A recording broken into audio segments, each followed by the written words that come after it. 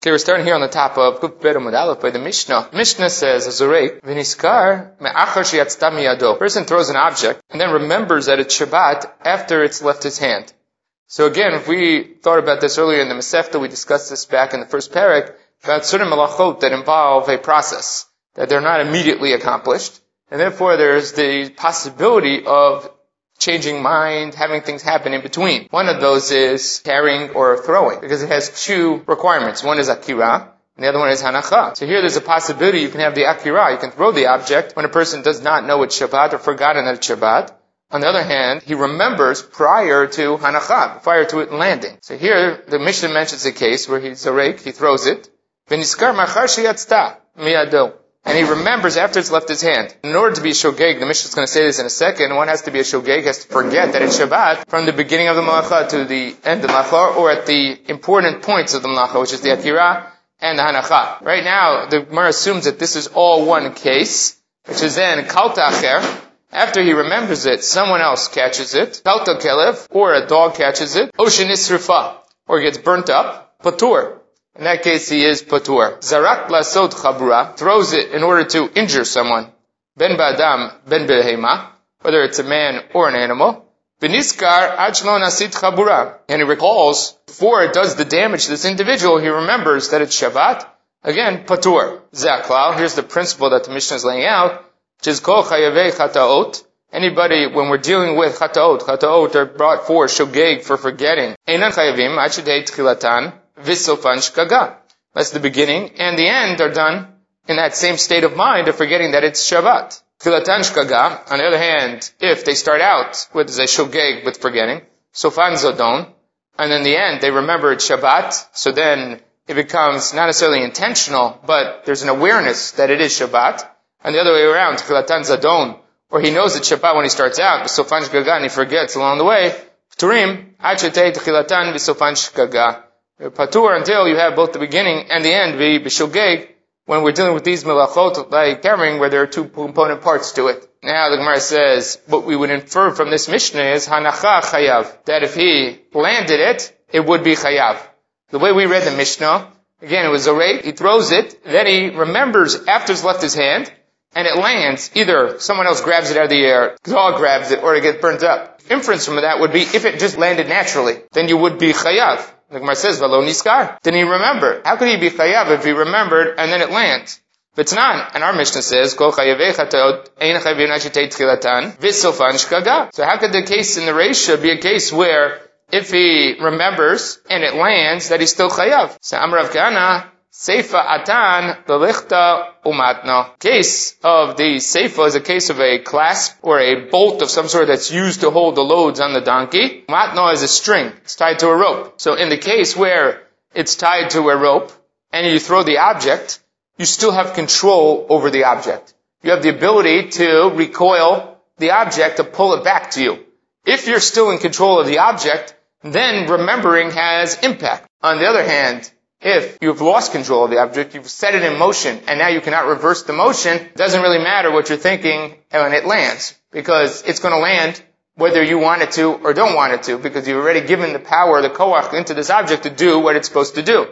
So right now, the Gemara is assuming that there's a difference between retaining control over the object and releasing control of the object.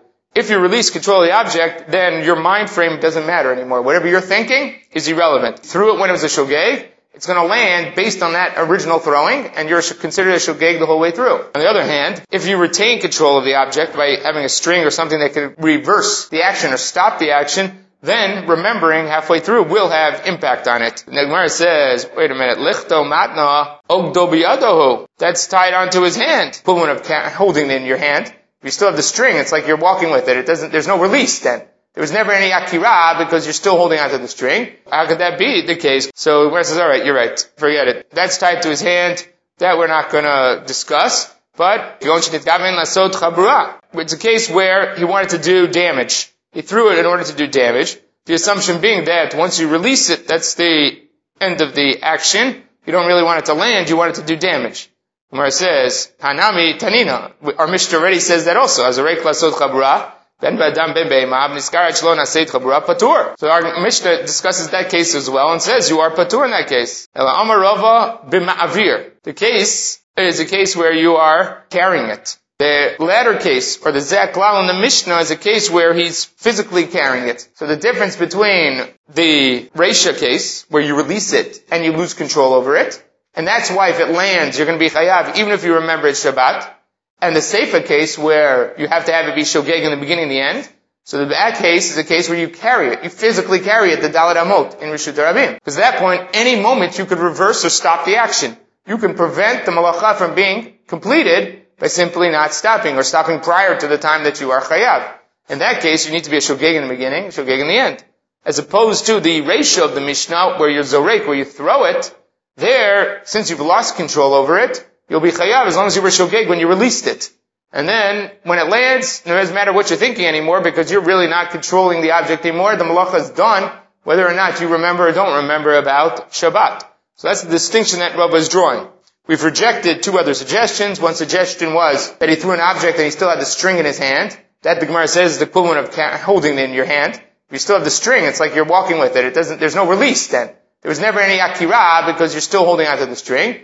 And the Gemara rejected about chabura, when you release it to injure someone, that even though you don't need it to land, nevertheless, you need it to carry out your action, which is to damage someone. And if you remember before it does that damage, then the Mishnah seems to indicate that it's not considered to be a shogeg.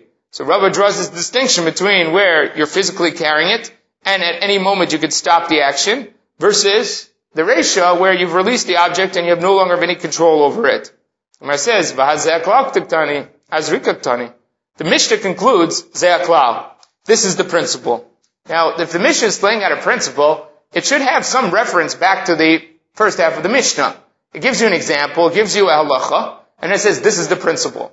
To say that this principle excludes that case doesn't make so much sense, which is what Rabbah is suggesting now. The first case in the Mishnah is not included in the general principle stated by the latter half of the Mishnah, because Zrika is alone, and the latter half of the Mishnah is not about Ma'avir, when you actually physically carry it. So how could it be that the Zaklal that the Mishnah concludes with, this is the principle we learn, has nothing to do with the examples that it gave prior in the Mishnah? That doesn't make so much sense. Rabbah says, Tarte Tani. There are two things written in the Mishnah. Again, this would have been the simplest way to read the Mishnah up front. Azorek v'niskar machar sheyatzta miyado. Person who throws it and then remembers after it's left his hand. Period. Then, a person who throws an object and kalta acher, without remembering. Someone else grabs it. Kalta kelev, or a dog grabs it. Oshen nisrafa patur. In all these cases you're patur, but for different reasons. In the first case you're patur because you remembered before it landed. In the latter three cases here, kalta acher, kalta kelev, or nisrafa patur, is because it never landed. Nothing to do with remembering or not remembering. But now you can't draw the inference that we did before. The inference before was, if it landed, you would be chayav. True, over here you'd be chayav when it landed because you didn't remember. You would have been shogeg from beginning to end. And that's why, if it landed, you would be chayav. So by separating the first case in the Mishnah from those next three cases, then you cannot make the inference that bothered us before. And that's the way Rabbah reads it now. Hazorek v'niskar machar sheyatzta miyado. Inami, the other cases, lo niskar. He has no recollection. V'kalta acher or kalta kelev oshen nisrafa patur, for a different reason. Not because he remembered, but because it was caught by others. There was no hanacha here. You did not have the landing that you anticipated. It was cut off. Your throw was cut off by someone else. Therefore, there is no hanacha. And now you infer, if it did land, he would be chayav. Of course, if it landed, he'd be chayav because he didn't remember. He was a shogeg then from beginning to end. That's the way Rabbah solves the problem, by reading the Mishnah in what seems to be the most simplest way to read the Mishnah. Rav Ashi Amar, Chasurei Mechsura. Rashi says the Mishnah is actually missing words. Now, truthfully, it's not really missing words. He just wants to reread the Mishnah, so he indicates that it's missing words. Person who releases it, throws it, and then remembers after it's left his hand.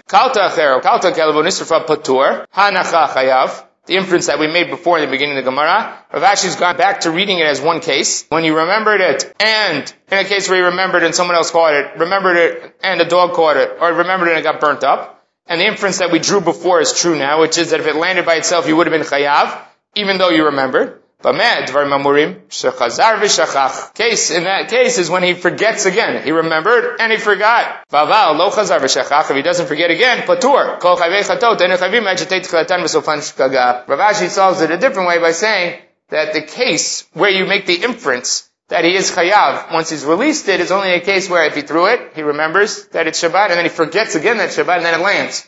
So in that case, the Tchila and Sof are Bishogeg. Since the Tchila and Sof are Bishogeg, that's why when it lands naturally, you will be chayav. If it's cut off by the dog, by the person, or by the fire, that's why you're not going to be chayav because you didn't have a hanacha. You're lacking in the malacha. Both according to Rava and Rav Ashi, in order to be chayav for a shogeg, you need three things. You need akira, and you need a hanacha. That's a given. To do the malacha of carrying or throwing, you need to have akira and hanacha. Secondly, you have to have it bishogeg. The akira has to be bishogeg, and the hanacha has to be bishogeg. Rava generates that by simply saying that the cases are separate in the first half of the Mishnah, and therefore the first case talks about a case where you forgot in the beginning, so you have an akira b'shogeg, but it lands after you remember it, so that's b'mezid, and you no longer can be chayav v'chatat. Then you have three more cases where you have an akira b'shogeg, you have quote-unquote a hanacha b'shogeg because you don't remember anything, but you don't really have a hanacha. Your lacking is an hanacha because it doesn't land. These people caught it or cut it off. That's Rava. And if it landed by itself, enochanami, you'd be chayav, because then you would have all the components. You have akira b'shogeg and hanacha b'shogeg. Rav Ashi reads it that he remembered along the way here. He remembers, blocks it from when it's landing being chayav, and in addition to that he remembers, and it was cut off by someone else. The inference from that would be that if it wasn't cut off by someone else, you'd be chayav, even though you remembered. Well, then we're missing something here. We have an akira b'shogeg, but we have hanacha, but a hanacha that's not b'shogeg. Rav Ashi solves that problem by saying that the hanacha was also b'shogeg. The remembering happened in the middle. You remembered in between the time that you released it and the time that it landed, you remembered. But when you released it and it landed, you did wear a shogeg. You did not remember it was Shabbat, and that's how he solves the problem of the Mishnah. In the end, they both basically come to the same conclusion, which is you need akira b'shogeg and hanacha b'shogeg in order to be chayav v'chatat, like the general principle that's laid out in the Mishnah. Ze'aklau. This is the principle of the Mishnah. Kol chai betot. Itmar. Shtei amot b'shogeg. Shtei amot b'mezid. Blocks 2 amot b'shogeg, 2 amot b'mezid, and shtei amot b'shogeg. And then there are 2 amot b'shogeg. Rabba amar patur. Rova amar chayav. Rabba says you're patur in this case. Rabba says you're chayav. Rabba amar patur. Afilu l'Rabbi Gamliel. Rabba says you are patur even according to Rabbi Gamliel. Damar en yidiyah lechatzi shiur. Rabbi Gamliel, who we bumped into earlier in the Masechta, says that you cannot have an acknowledgement or understanding of Shabbat when you're halfway through. Yidiyah b'chatzi shiur is not considered to be a yidiyah.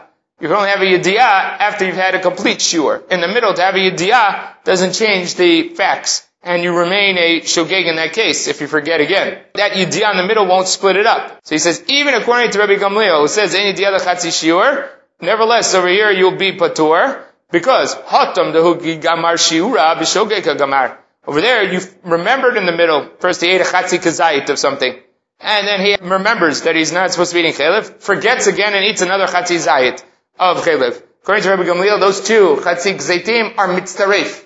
They join together, make a single kazayit, because remembering halfway through a kazayit is not called remembering. It's not enough to separate them into 2 separate chatot. Therefore, you're chayav v'chatat according to Gamliel. But that's a case because when you finish the shiur, when you finish the kazayit, you forgot. You were a shogeg at that moment that you forgot it. Avahacha over here to be mezid lo. Over here, when he completes the violation here, he's a mezid.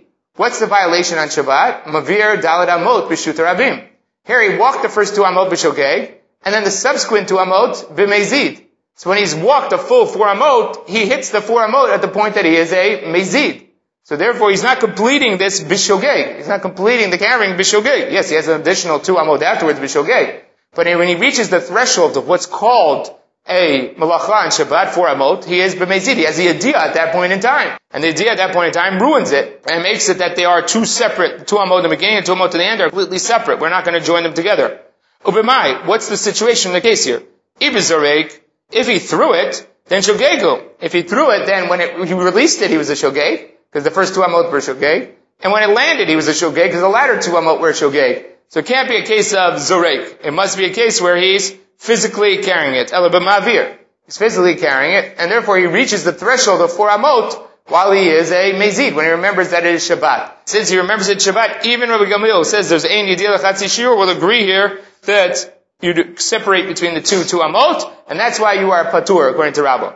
Rava, on the other hand, there's a mistake here in the Gemara. The Girsa says Rabbah, but that means then Rabbah is the author of both positions.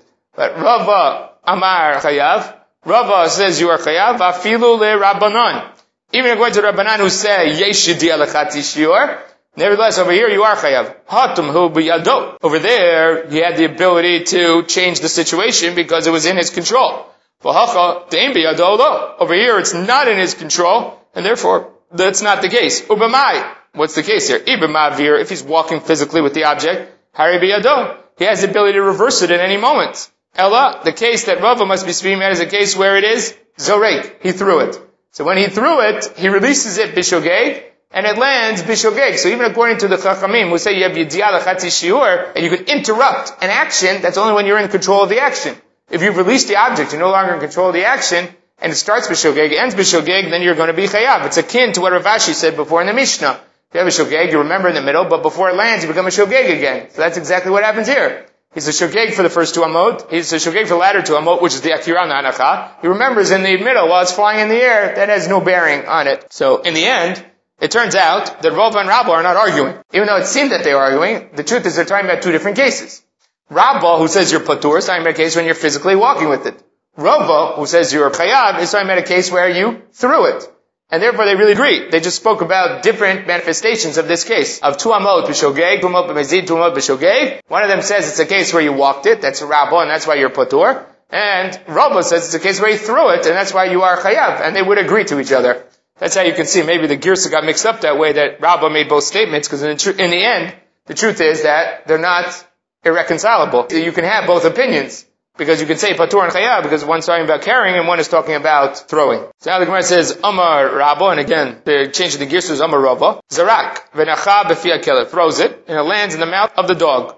O b'pi hakivshan, or it lands in the stove or in the oven, chayav, which is in direct contradiction to our Mishnah, V'anan Tanan. Then our Mishnah say, Kalta acher, Kalta kelev, Ushnisrafa patur. So, Hatam de lo mikaveh. In the cases our Mishnah is, that's not where he intended it to land. He intended to land and got cut off by one of these individuals, or the dog, or got burnt up before it landed. Hocha de kamakaveh. Case here that Rava is stating is a case where he intended to have the dog catch it. You threw the ball to the dog, intending for the ball to be caught by the dog. That is considered to be anacha. So even though generally the mouth of the dog is not considered to be anacha, because he doesn't have the requisite 4x4 tefachim to make it a place that is anacha. So if he cuts it off, that's not called anacha. On the other hand, if you intend for it to land in the mouth of the dog, we have what you call achsheveh.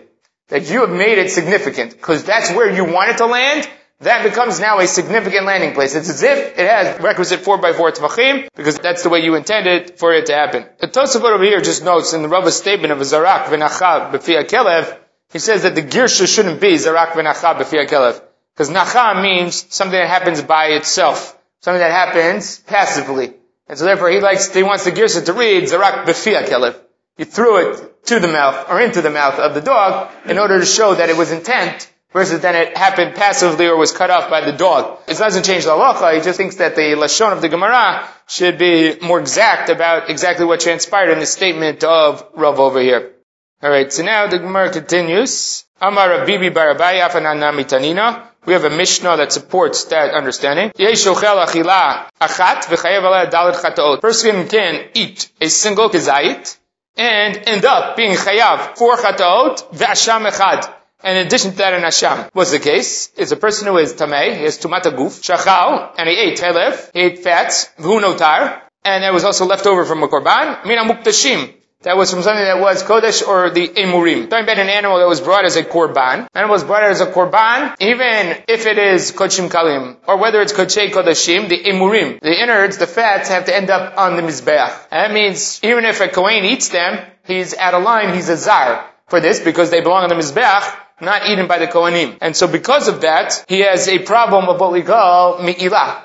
He has now misappropriated something that belonged to Hekdesh. You misappropriate something that belongs to Hekdesh, you are chayav an asham mi'ilot for misappropriating Hekdesh. And that's where the asham comes from. In addition to that, this person has tumat haguf. He is tamei, and he's consuming something that is kodesh. You eat a korban when you are tamei, you are chayav a chatat for that, because that is a chiyuv karet when you have tumat haguf to consume the kodashim. In addition to that, he happens to be eating chelev, which is the fats that are asur even in a chulin animal, and it's notar. It's after the time period where this korban was kasher to be eaten, or it should have been on the mizbeach, and therefore he's consuming notar. So he's in violation of these items that make you chayav karet. If you eat chelev, you're chayav karet. You eat notar, you're chayav karet. And you eat kodashim b'tumat haguf, you're also chayav karet. In addition to that, it was on Yom HaKippurim. Eat on Yom Kippur, you're chayav karet. So here you have 4 chiyuvei karet that he does. He did a bishogeg, a chiyuv karet that's done bishogeg ends up with a chatat. So that's how you get the 4 chatot here. For these 4 chiyuvei karet that he does, bishogeg. And the 1 hasham is for the me'ilah, the misappropriating of hekdesh. For Rabbi Meir Omer, after Maita Shabbat. What happens if it's Shabbat in addition to that? Votzio b'fiv, and he walked out with it in his mouth, chayav. Then he'd also be chayav. Amrlo, enu min Hashem. It's not for the same reason. The Tanakama, or the rejection of Rabbi Meir's opinion, is not because he's wrong. He happens to be right. If he's walking out in his mouth on Shabbat, he would be carrying on Shabbat. Carrying on Shabbat would result in another chatat. And he's right, there would be 5 chataot over here. But the rejection of Rabbi Meir's opinion does not derive from the fact that it's not a chatat, that he's chayav, but rather from the fact that it's lo min Hashem. Lo min Hashem means that it's not for the same violation. The other things you're chayav for because you swallowed, you ate on this day of Yom Kippur, and you ate these items. The reason you're chayav on Shabbat is not because you're eating, it's because you're carrying it in your mouth. It's a different violation than the eating. And so they reject Rabbi Meir for that reason. Not because he's wrong, but because they want to say in one action, in one violation, which is the eating, you are then culpable for all these items.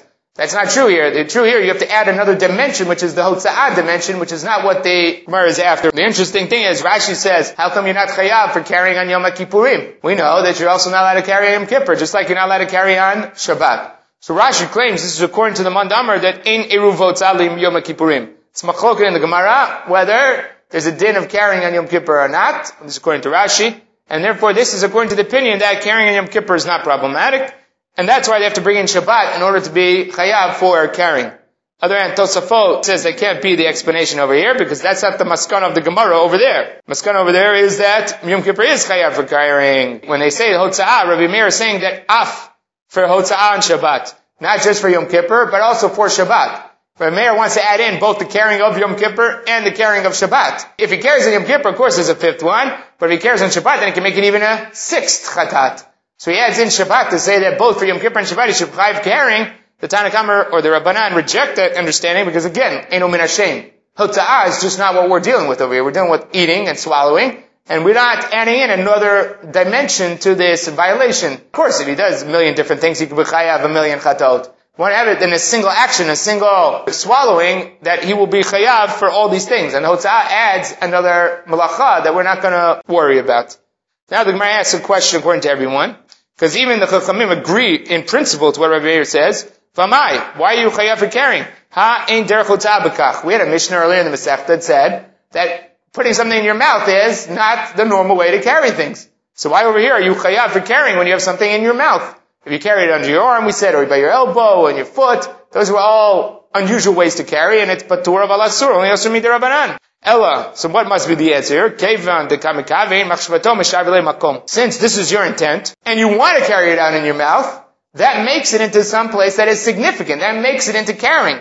Achshave. You've made it significant now. Hachanami. So in our case here, where you intend for it to land in the mouth of the dog, that is considered to be a significant location or landing, because that is your intention. So when do we say things are unusual? Things are not anacha. That's when you don't intend for them. When you don't intend for them, then landing in the dog's mouth is not considered to be landing. There's no anacha, because you don't have the requisite 4x4 tvachim. When you carry something in your mouth accidentally, and you didn't intend to carry it in your mouth, you forgot that something was in your mouth, and you walked out with it, that is not called carrying on Shabbat. That's not the derech to carry. It's not the normal way to carry. But if you intend to carry in your mouth, and that's where you want to carry, that is called carrying on Shabbat. And the same thing over here. If you throw it into the dog's mouth, and that's where you want it to land, that's considered to be landing on Shabbat, even though it doesn't have the requisite 4x4, it's fachim. Alright, that's the end of the parak, and then we begin the next parak of Haboneh, which Tosafot just notes here. He says, we have to give some explanation of why this ends up after the mlachot of Hota'ah and Zrika. Doesn't seem to be a natural continuum from the previous parts of the Mishnah. It's not even in order in the Mishnah. We know already. So Hota'ah was the last thing mentioned in the Mishnah. So then why is Boneh here? It says they have to try to give some reason for why the Gemara has this order to it. Notwithstanding that, the Mishnah begins, Aboneh, kama yivneh v'yeh chayav. Someone who builds on Shabbat, how much must you build in order to be chayav on Shabbat? So Aboneh, koshu, any amount. The slightest amount is considered to be boneh. There is no minimum shiur for boneh. V'misatet, chiseling out a stone to make it smooth or to make it the way you want it. Hamakeh patish, giving the final blow to something that makes it done. Me'atzeid, working with a me'atzeid, which the translation is an adze, but it's basically a hammer that's used for working metal. Hakodeach koshu, someone who bores or drills any amount is chayav. Now the bach ends in the word ve'akodeach koshu, chayav, because the koshu goes back on all of these items. The koshu is on the misatet, the makeh patish, and the me'atzeid. All of these types of work or activities, any amount will be chayav. What you're chayav for will be discussed in the Gemara. Ze'aklal. This is the principle developed by the Mishnah. Anybody does melacha on Shabbat, u'melachto mitkayemet b'Shabbat, and the melacha is permanent. It has staying power, then you're chayav. That's the definition of melacha over here. The definition of melacha is that you do something that is an activity, and that activity results in something that now is lasting, something that will remain. Not that you did something that's temporary. Rabbi Shimon Gamliel Omer, also someone who hits with the hammer on the anvil, when he's doing work, because he's fixing something. The Gemara will discuss what he's fixing over here, but smacking the hammer on the anvil where you seem to be doing no work at all. The work is when you hit it on the metal or with the item that you're working on, not when you hit it on the anvil. Nevertheless, Rabbi Shimon Gamliel says that is a melacha on Shabbat. The Gemara says, Koshu l'may chazyo. Please explain to me, Aboneh koshu, what is it roi for? How can you have a building of any amount, the slightest amount, and then be considered culpable for that? What type of permanent building do you do that is the smallest amount? So Rabbi Yirmiyah shekein ani chofer guma, that's ni'aba prutotav. Because a poor person, his bank is on the floor of his house, he digs a little hole and he puts his money in there to store it. The kavata gabi mishkan. What was the equivalent that was done by the Mishkan? Sheken tofrei yiriyot. Those that were stitching the curtains, chofrim guma, they dig a little hole, that's ni'ah b'machtayim, to store their needles. They had to store their needles somewhere, so they dug a little hole in the ground and put it in there. Nobody would do that, because when you bury things in the ground, there's moisture in the ground that causes them to rust. There is no way that they would bury their needles in the ground knowing that they would rust, because that would ruin them. That can't be the explanation over here. Then what? Alright, so that's a good question. In terms of digging into the ground, the Gemara said before that when you dig into the ground, there are two options about what malacha is. If you're doing it to fix the field, it's a malacha of charisha, of plowing. If you're doing it for the purpose of digging the hole, that you need the hole, or you need what's there, then that's called boneh. So that was the difference between digging a hole in the field and digging a hole in the house. If you dig a hole in the field, then you're chayav for charisha, because you're fixing the field. If you're digging the hole in the house, then you're chayav for boneh. So digging a hole can have a manifestation both in charisha and boneh, depending why you're digging the hole. We did also have it from malacha shein tzricha l'gufa. If you're digging the hole just to get the dirt out, then it would be a malacha shein tzricha l'gufa. But over here he wants the hole, because he wants to store the item in the hole. Exactly, and he's going to cover it back up. Ella, shkein ani yoseh pitputei kira ktana, svot alea ktera. That a nani, in order to make his stovetop, he doesn't have a real stove. What he does is he makes these little legs, and he puts them under the pot to raise the pot off the ground, then he lights a fire under the pot. The word that Rashi uses is a tripod. So he makes a tripod, the equivalent of what we use a tripod to hold up a pot, like a cauldron that you put on a tripod. Over here, they have these little feet that you put around, 3 little feet that hold up the pot, and then you would cook under it. The kavata gabe mishkan. Similar item by the Mishkan is mifashlei smanim. Those, the dyers, the ones who made the dye, they have to cook up the dyes in order to make them, and then to put the object, the wool, whatever it is in the dye, the tzbah yiriot, to color, to dye the curtains. Shechasra melachtan. They were short, a little bit of dye. Osim pitputei kira ktana, svot alea yireh ktana. In order to finish up the work. They didn't have enough. They just needed a little more. They didn't need to make a huge cauldron worth of it. They just needed a little more. So they'll do the same thing the Ani did, which is they'll put up a small pot of dye in order to dye the coloring. Alright, Rav Acha bar Yaakov Amar. Rav Yaakov says over here, Ein aniyut b'makom hashivut. This is a tension that comes up a lot in the Gemara and Shabbat, which is that in the building of the Mishkan, they say, there's no poverty in the place of wealth. The Mishkan was built with graciousness, open-handedness, without being miserly or skimpy in any way. So when they built the Mishkan, they didn't skimp on anything. So they would never run out of dye, because they would have done it in excess. This is a place of royalty, it's a place that's done without any reservations, and therefore when they made the dye, they made excess dye. There's no way they'd be short on the dye. So that can't be the explanation over here. Now, the Gemara has a tension with this, because in other places, the Gemara is going to say, Chazat Torah manom shel Yisrael. Torah had mercy on the money of Klal Yisrael. Why didn't they make certain things out of gold? Why did they do this in the Mishkan? Because they didn't want to waste people's money. So that tension comes up in the Gemara, where there's this balance between, the Torah didn't want people to throw away their money and do things that are going to cost money unnecessarily. But on the other hand, over here, the Gemara has this principle, they did things without being skimpy, and they did it without reservation. And so there is this tension in the Gemara, in the building of the Mishkan, of between not being miserly, but on the other hand, not being wasteful. And so that tension comes up a lot. And here he says, they would have done in excess for the dyes. Ella, shekain balabait, sheyesh lo nekev bebirato. A balabait who has a little hole in his beautiful house, in his beautiful dining room, visotmo, and he seals it up. Here you want boneh, that's building. Building is you seal up a hole. He has a hole in his dining room, the wall of his dining room, and he wants to seal it up. That is considered to be a malacha boneh. Gabi Mishkan. In the Mishkan, what was the similar malacha? Shenkein keresh. Shnaflau bo darna. If you have a board, a keresh, that had a worm, a woodworm that got into it and made a hole, metif l'tochai avar, or lead, molten lead. You drop in lead, visotmo, and you seal it up. Filling up by a molten lead of the boards, that's his equivalent over here, where he's plugging up a hole. Plugging up a hole is bona koshu, and now we've solved our problem. It's a date at Tzadeit over here means to place the foundation stone down. When you place the foundation stone down, all you have to do is wiggle it into place till it's secure and it's sitting flat on the ground. So mitzadeit is to wiggle or to move it around until it's set. Basically to set the stone, the foundation stones down. So then you're chayav according to Shmuel. Gemara says, Meitve, is that really true? Echad notenet even, echad notenet atit. We have a Braita says that one who puts down the stone on the wall, and the other one who puts down the plaster of the cement, notenet atit chayav. The one who puts down the plaster of cement is chayav, because he's the one who affixes it in place. So it seems from here that simply placing down the stone is not enough. You have to cement it in place in order to be the completion of the malacha. So how could Shmuel say that when you wiggle the stone and make sure that it's sitting properly, that you're chayav? It says, litamech. According to you, ema seifa. What about the latter half of that Braita itself? Now, we have in our Gemara Rabbi Yossi Omer, and Rashi upholds that girsa. Then both Tosafot and the Gra say that Rabbi Yossi Omer is not found. The Gra says it's Yerushalmi, it's not found in Yerushalmi. Tosafot also says it's not found, and therefore they eliminate Rabbi Yossi Omer from the girsa, especially since the Gemara is now about to reconcile between all three of them. So if the Gemara is going to reconcile between all these three cases, it sounds like there's a single author to all three cases. To have Rabbi Yossi be the author of this part of the Braita or this piece, then you don't have to reconcile between all three of them. Why do you have to reconcile? It's fine to have him be Rabbi Yossi and they argues on the others. So that's why they eliminate Rabbi Yossi Omer from this part. Because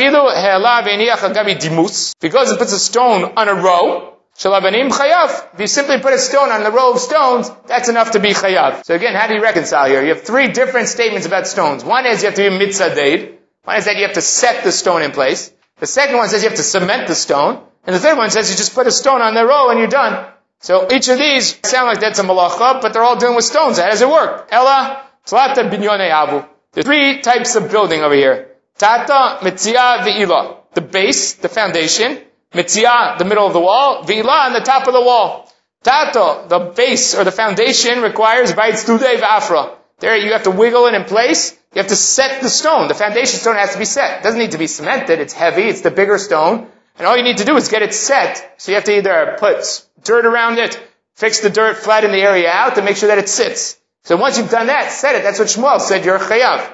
Mitzia, the middle rows of the wall, bayina mitina. They need not only to have the stones put there, they have to have something that holds them in place. And that is the cement. The bottom stone is held in place because it's set on the ground, and that's for it's not going anywhere. The stones above that are now can wiggle, they can be bumped into, they can be knocked over. So there we have to set them and put cement on them. And what about the last case? The last case where all you have to do is put the stone down. That's Eli. The top row of stones, Banachab Alma. You can just place them there. The middle stones have to be straight, and therefore if the stone's not straight, you have to put cement around it. To flatten it, you have to put another row on top of it. So if the row is not straight, then the next row will topple over. It won't sit properly. The top row, you're putting nothing else on top of it. So the top row does not have to be exactly straight or exactly in place. And that's why if you simply put the row of stones there, you're going to be chayav, because that's all you need to do for the top row. The roof, right. So the way they set their roofs was they didn't actually, like us, they didn't set them on top of the stones. If you go to Yerushalayim, you can see it all over the place. They bore holes into the stones that are on the side. If you look at the kotel, there were houses that were up against the kotel at some point. You can see that there are holes for beams that are bored in there, and they put the beam and insert it into the stone. So that they necessarily laid the boards on top of the stone. They actually stuck them into the stone. They bored into the stone to keep them there. And therefore, you wouldn't necessarily need it to be absolutely straight on the top row.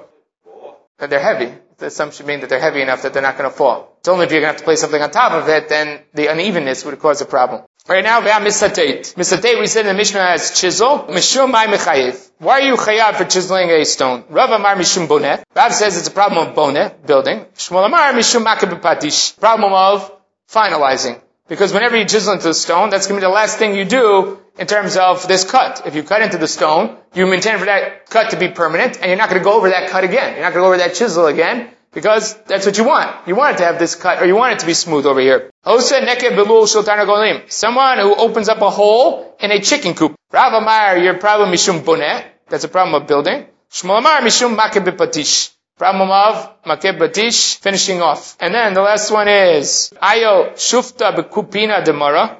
Someone who puts in the pin to hold this handle of the spade in the spade. So he puts it through the eyelet or the handle of the spade in order to hold it in place. So the spade itself or the rake is made out of a metallic object. And then you have a wooden handle that inserts into it. How do you keep the wooden handle inside of the rake or inside of the spade? You have a hole in there and then you put a pin through to hold it in place. So putting that pin in, according to Rav, is mishum boneh. It's a problem of boneh. Shmuel Amar mishum makeh b'patish. Again, it's a problem of makeh b'patish. Rashi said on the Mishnah, when it came to the malacha of makeh b'patish, he says, what is the example of makeh b'patish in the Mishnah? He says, this is a person who is mifotzetz about even min hasela. That misatate is a pick that you use to cut into the stone, or a chisel that you're using to cut into the stone. He has a stone that's attached to the wall, and they're quarrying the stone out.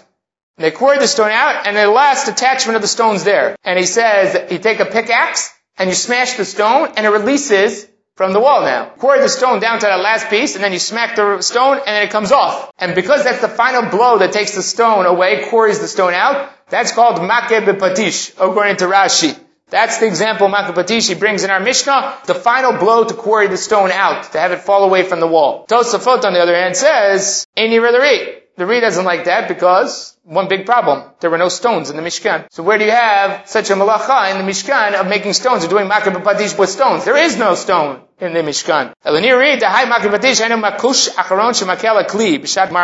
It's the final blow to a utensil and making a utensil on Shabbat. This might relate to another malachloka that we saw between Rashi and Tosafot that comes up, and why I'm discussing it now is because here you put a pin into the handle of the spade or the rake, and we call it boneh. We have a principle in the Gemara in Shabbat, ein binyan b'kelim. There is no such thing as building by kelim. Building is structures. Kelim, metaltalim, things that move around, that movable objects, don't have building. Building is construction. Making of a kli is exactly that. That's maybe a craft of some sort, but it's not called boneh. So that's what the Gemara says, ein binyan b'kelim. Rashi takes that literally and says, there is no binyan b'kelim. Nowhere. There is no such thing as binyan b'kelim. And therefore, maybe the example Rashi gives in the Mishnah, makeh b'patish, is a case where he hits it off the wall. On the other hand, Tosafot over here, as well as Tosafot we saw earlier in Masechta, says there is binyan b'kelim, but it depends what. Earlier in the Masechta, Tosafot distinguished between fixing a kli that exists already and making a kli from scratch. It says if you make a kli from scratch, that's called binyan b'kelim. There is binyan if you form something completely. If you simply fix a kli, then there is no binyan b'kelim. That's one distinction he draws. A second distinction he draws here is, depends when you are fastening or putting together pieces. For instance, you have component parts of a kli, and you put them together. If you simply just put them together, then that's not called binyan b'kelim. If you have to do it with both strength and craftsmanship, that is called binyan b'kelim. Because you have to actually put them in with force, lock them together, and make it a permanent structure, that there is binyan b'kelim. So Tosafot has two exceptions to this binyan b'kelim rule. One is that if you form a totally new kli, And if when you place or put the keli together, it's in such a way that you have to do it with force and with craftsmanship so that it's not going to come apart again. It's almost like it's a permanent structure at that point in time. According to Tosafot, that is called binyan b'kelim. And that might be why the makeh patish example that he gives in the Mishnah is a case where he's giving the last blow to a kli to make it. Because he still thinks that that is part of the binyan b'kelim. Of course, Rashi is going to agree there by makeh patish. But our Mishnah is headed by the word boneh. And so here we're talking about things that are related to binyan and boneh. And so because of that, maybe Rashi leaned towards something that's more like construction or, I would say, gross type of hitting. Whereas Tosfot is talking about a finer type of hitting, which is more related to kelim, where Tosfot believes there is binyan by kelim. An alternative explanation for why Rashi switched over to talking about breaking a rock or smashing a rock over here is because back in Klal Gadol, when the Mishnah discussed the Avot Malachot, he gave the example as makeh patish, Rabbi Shimon Gamliel's opinion in this Mishnah. So he has to give here something that's distinct from the opinion of Rabbi Shimon Gamliel, and therefore he gives the example of the rock instead of that which he gave back on the Mishnah in Klal Gadol. Alright, so now we have these three examples of machlok between Rav and Shmuel. Where it says, V'tzricha, we need all three of these examples. The Yashmin and Kamaita, if you only taught me about the case of misatate of chiseling, chisel stones in order to make them ready to place them down. Someone makes a hole, a vent, out of a chicken coop, that's not the normal way to build. Maybe he agrees to Shmuel that it's called makeh b'patish. The reason being, according to Tosafot, is because binyan is a petach, you open up a hole, that's something for exiting and entering. It's both for access and egress. Over here, when you're creating the vent, it's a unidirectional movement through the hole, and therefore maybe you would have considered it not like binyan. That's why there might be a havamina here that Rav would not classify that as binyan. Had you told me this case, it looks like building the Avdei Lavira. Why does he put a hole in the chicken coop? Because he needs a vent in the chicken coop. He needs the air, the bad air, to escape from there. So that's like binyan. Aval shufta b'pina demara, putting the pin in the handle of the spade, the rake, the ain derech binyan b'kach. That's not the normal way to build. Ema modelei Shmuel. There he agrees to Shmuel. V'yishmein baha. If you only told him about the case of the spade, baha kamar Shmuel. Over there, Shmuel says it's makeh b'patish.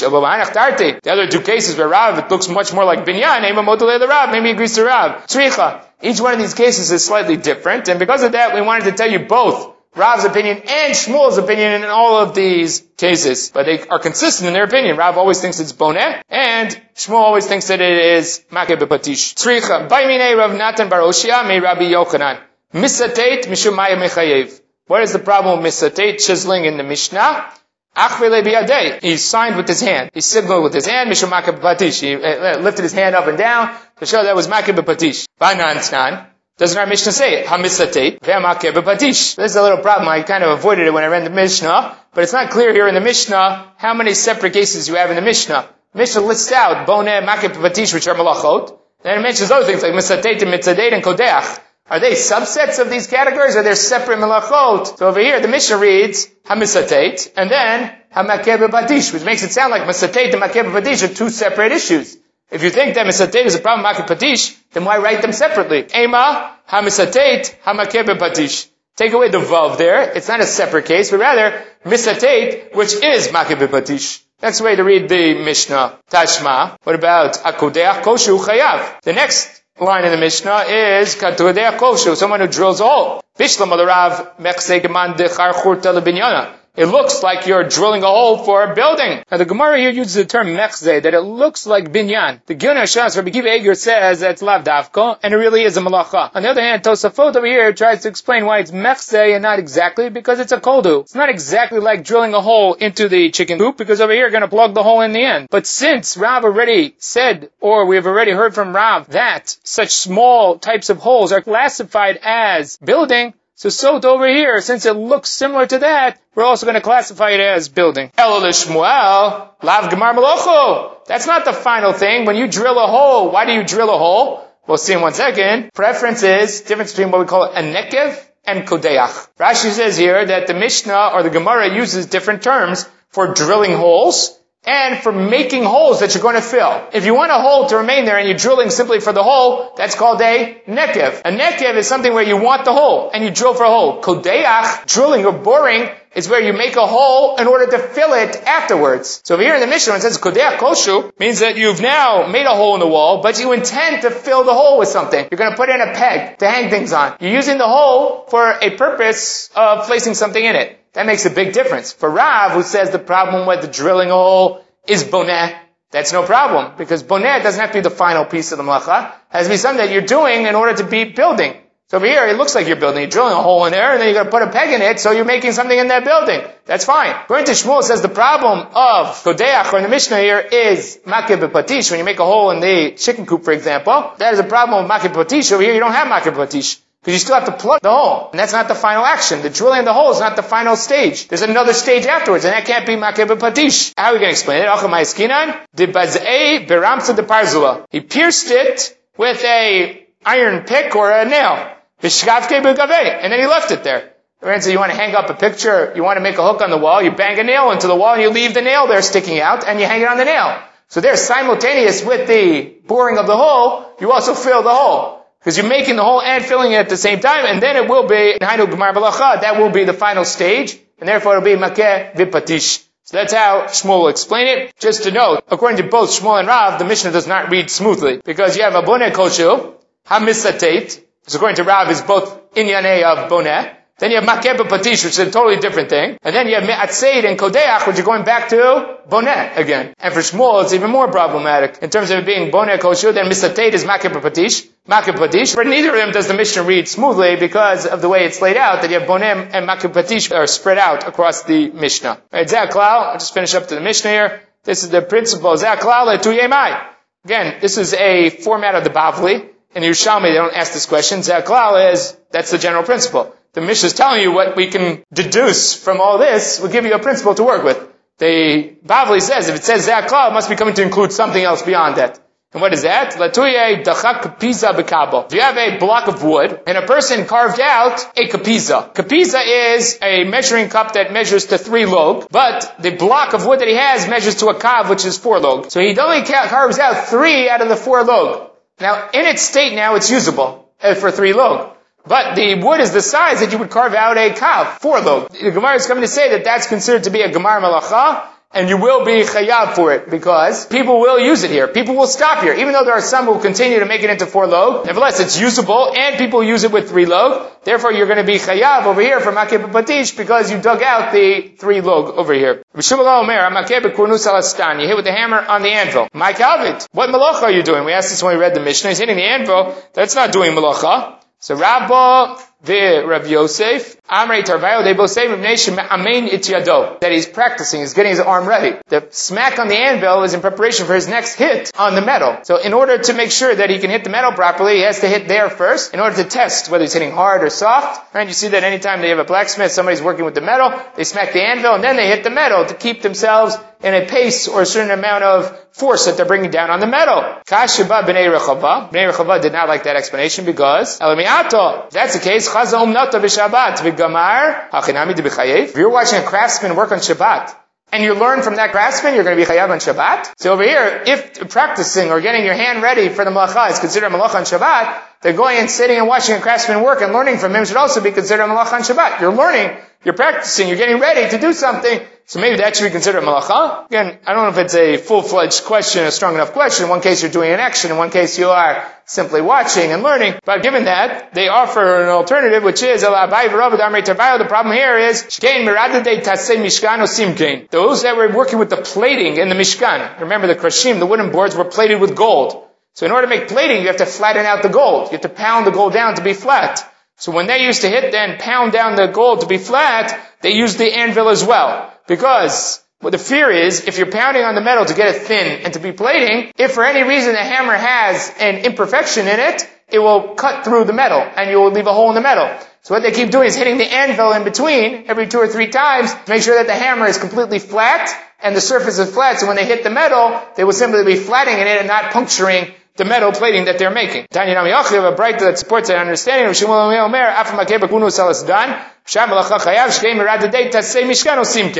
have it to be explicit. The reason for the pounding on the anvil being a malacha is because that is part and parcel of the malacha of doing the plating, is that you hit the anvil to ensure that the hammer is flat. So that is makeh b'patish. You're making sure that the hammer is flat before you hit the plating that is there. It's interesting that Rashi notes over here that in his area or in his town, that the minters of coins actually did this. They used to hit, when they were flattening out or pounding down the coins to mint them, they used to hit on the anvil once and then hit on the coins in order to make sure that the hammer was in the right position or the mold was in the right way before they hit it down. Rashi cites that as an example as to what happened in the Mishkan with Garbei Makeh v'Patish. Okay, we'll stop over here. Okay, we have to go back. Mishkan, we're talking about Avot Melachot over here, so we're talking about Boneh. So the example that the Gemara gives for Boneh in the end is something that was a hole and then you fill the hole. That's called Boneh, and that they did have in the Mishkan. That's the Av Malacha. We're talking about a Toladah, it doesn't have to be in the Mishkan. So when you're talking about things like Misatate and so on and so forth, that doesn't have to be in the Mishkan. Tosafot's claim against Rashi is Makeh v'Patish, which is one of the Avot Malachot. Over there, Rashi is talking about stones in Makeh v'Patish. How can we be talking about stones when we're talking about the Mishkan? So again, if it's a Toladah, you don't have a question, because that doesn't have to be in the Mishkan. When you're talking about an Av, that does have to be in the Mishkan. That's why Tosafot did not like Rashi's explanation. Gold plated, yeah, everything was gold around them. The tabaot were made out of gold, and the plating on them of gold. The easy way to remember it is that anything that faced the inside of the Mishkan was gold, anything that faced the outside was copper. It's just a way to remember it. So, for instance, the lower curtains, the Yeriota Mishkan, when they had the krasim, they had hooks to hold the two pieces together, the 5 and the 5, they were gold hooks. The second layer, which is the Yeriota Izim, when they had the hooks, they were copper hooks, because they cannot be seen from the inside. So to anything that can be seen, the krashim that can be seen from the inside, they have gold plating on them. The amudim of the Mishkan inside. No, those are the difference. There are krashim, which are the boards that are the Mishkan around the outer side of the Mishkan. Inside the Mishkan, there are things called amudim that hold up the curtains in the Mishkan that separates. So we're there too. Those amudim, whether they're made out of gold or copper, are the hooks, and they're made out of gold and copper, has to do with whether they're in the inside or the outside. So it's an easy way to remember when they use gold and when they use copper.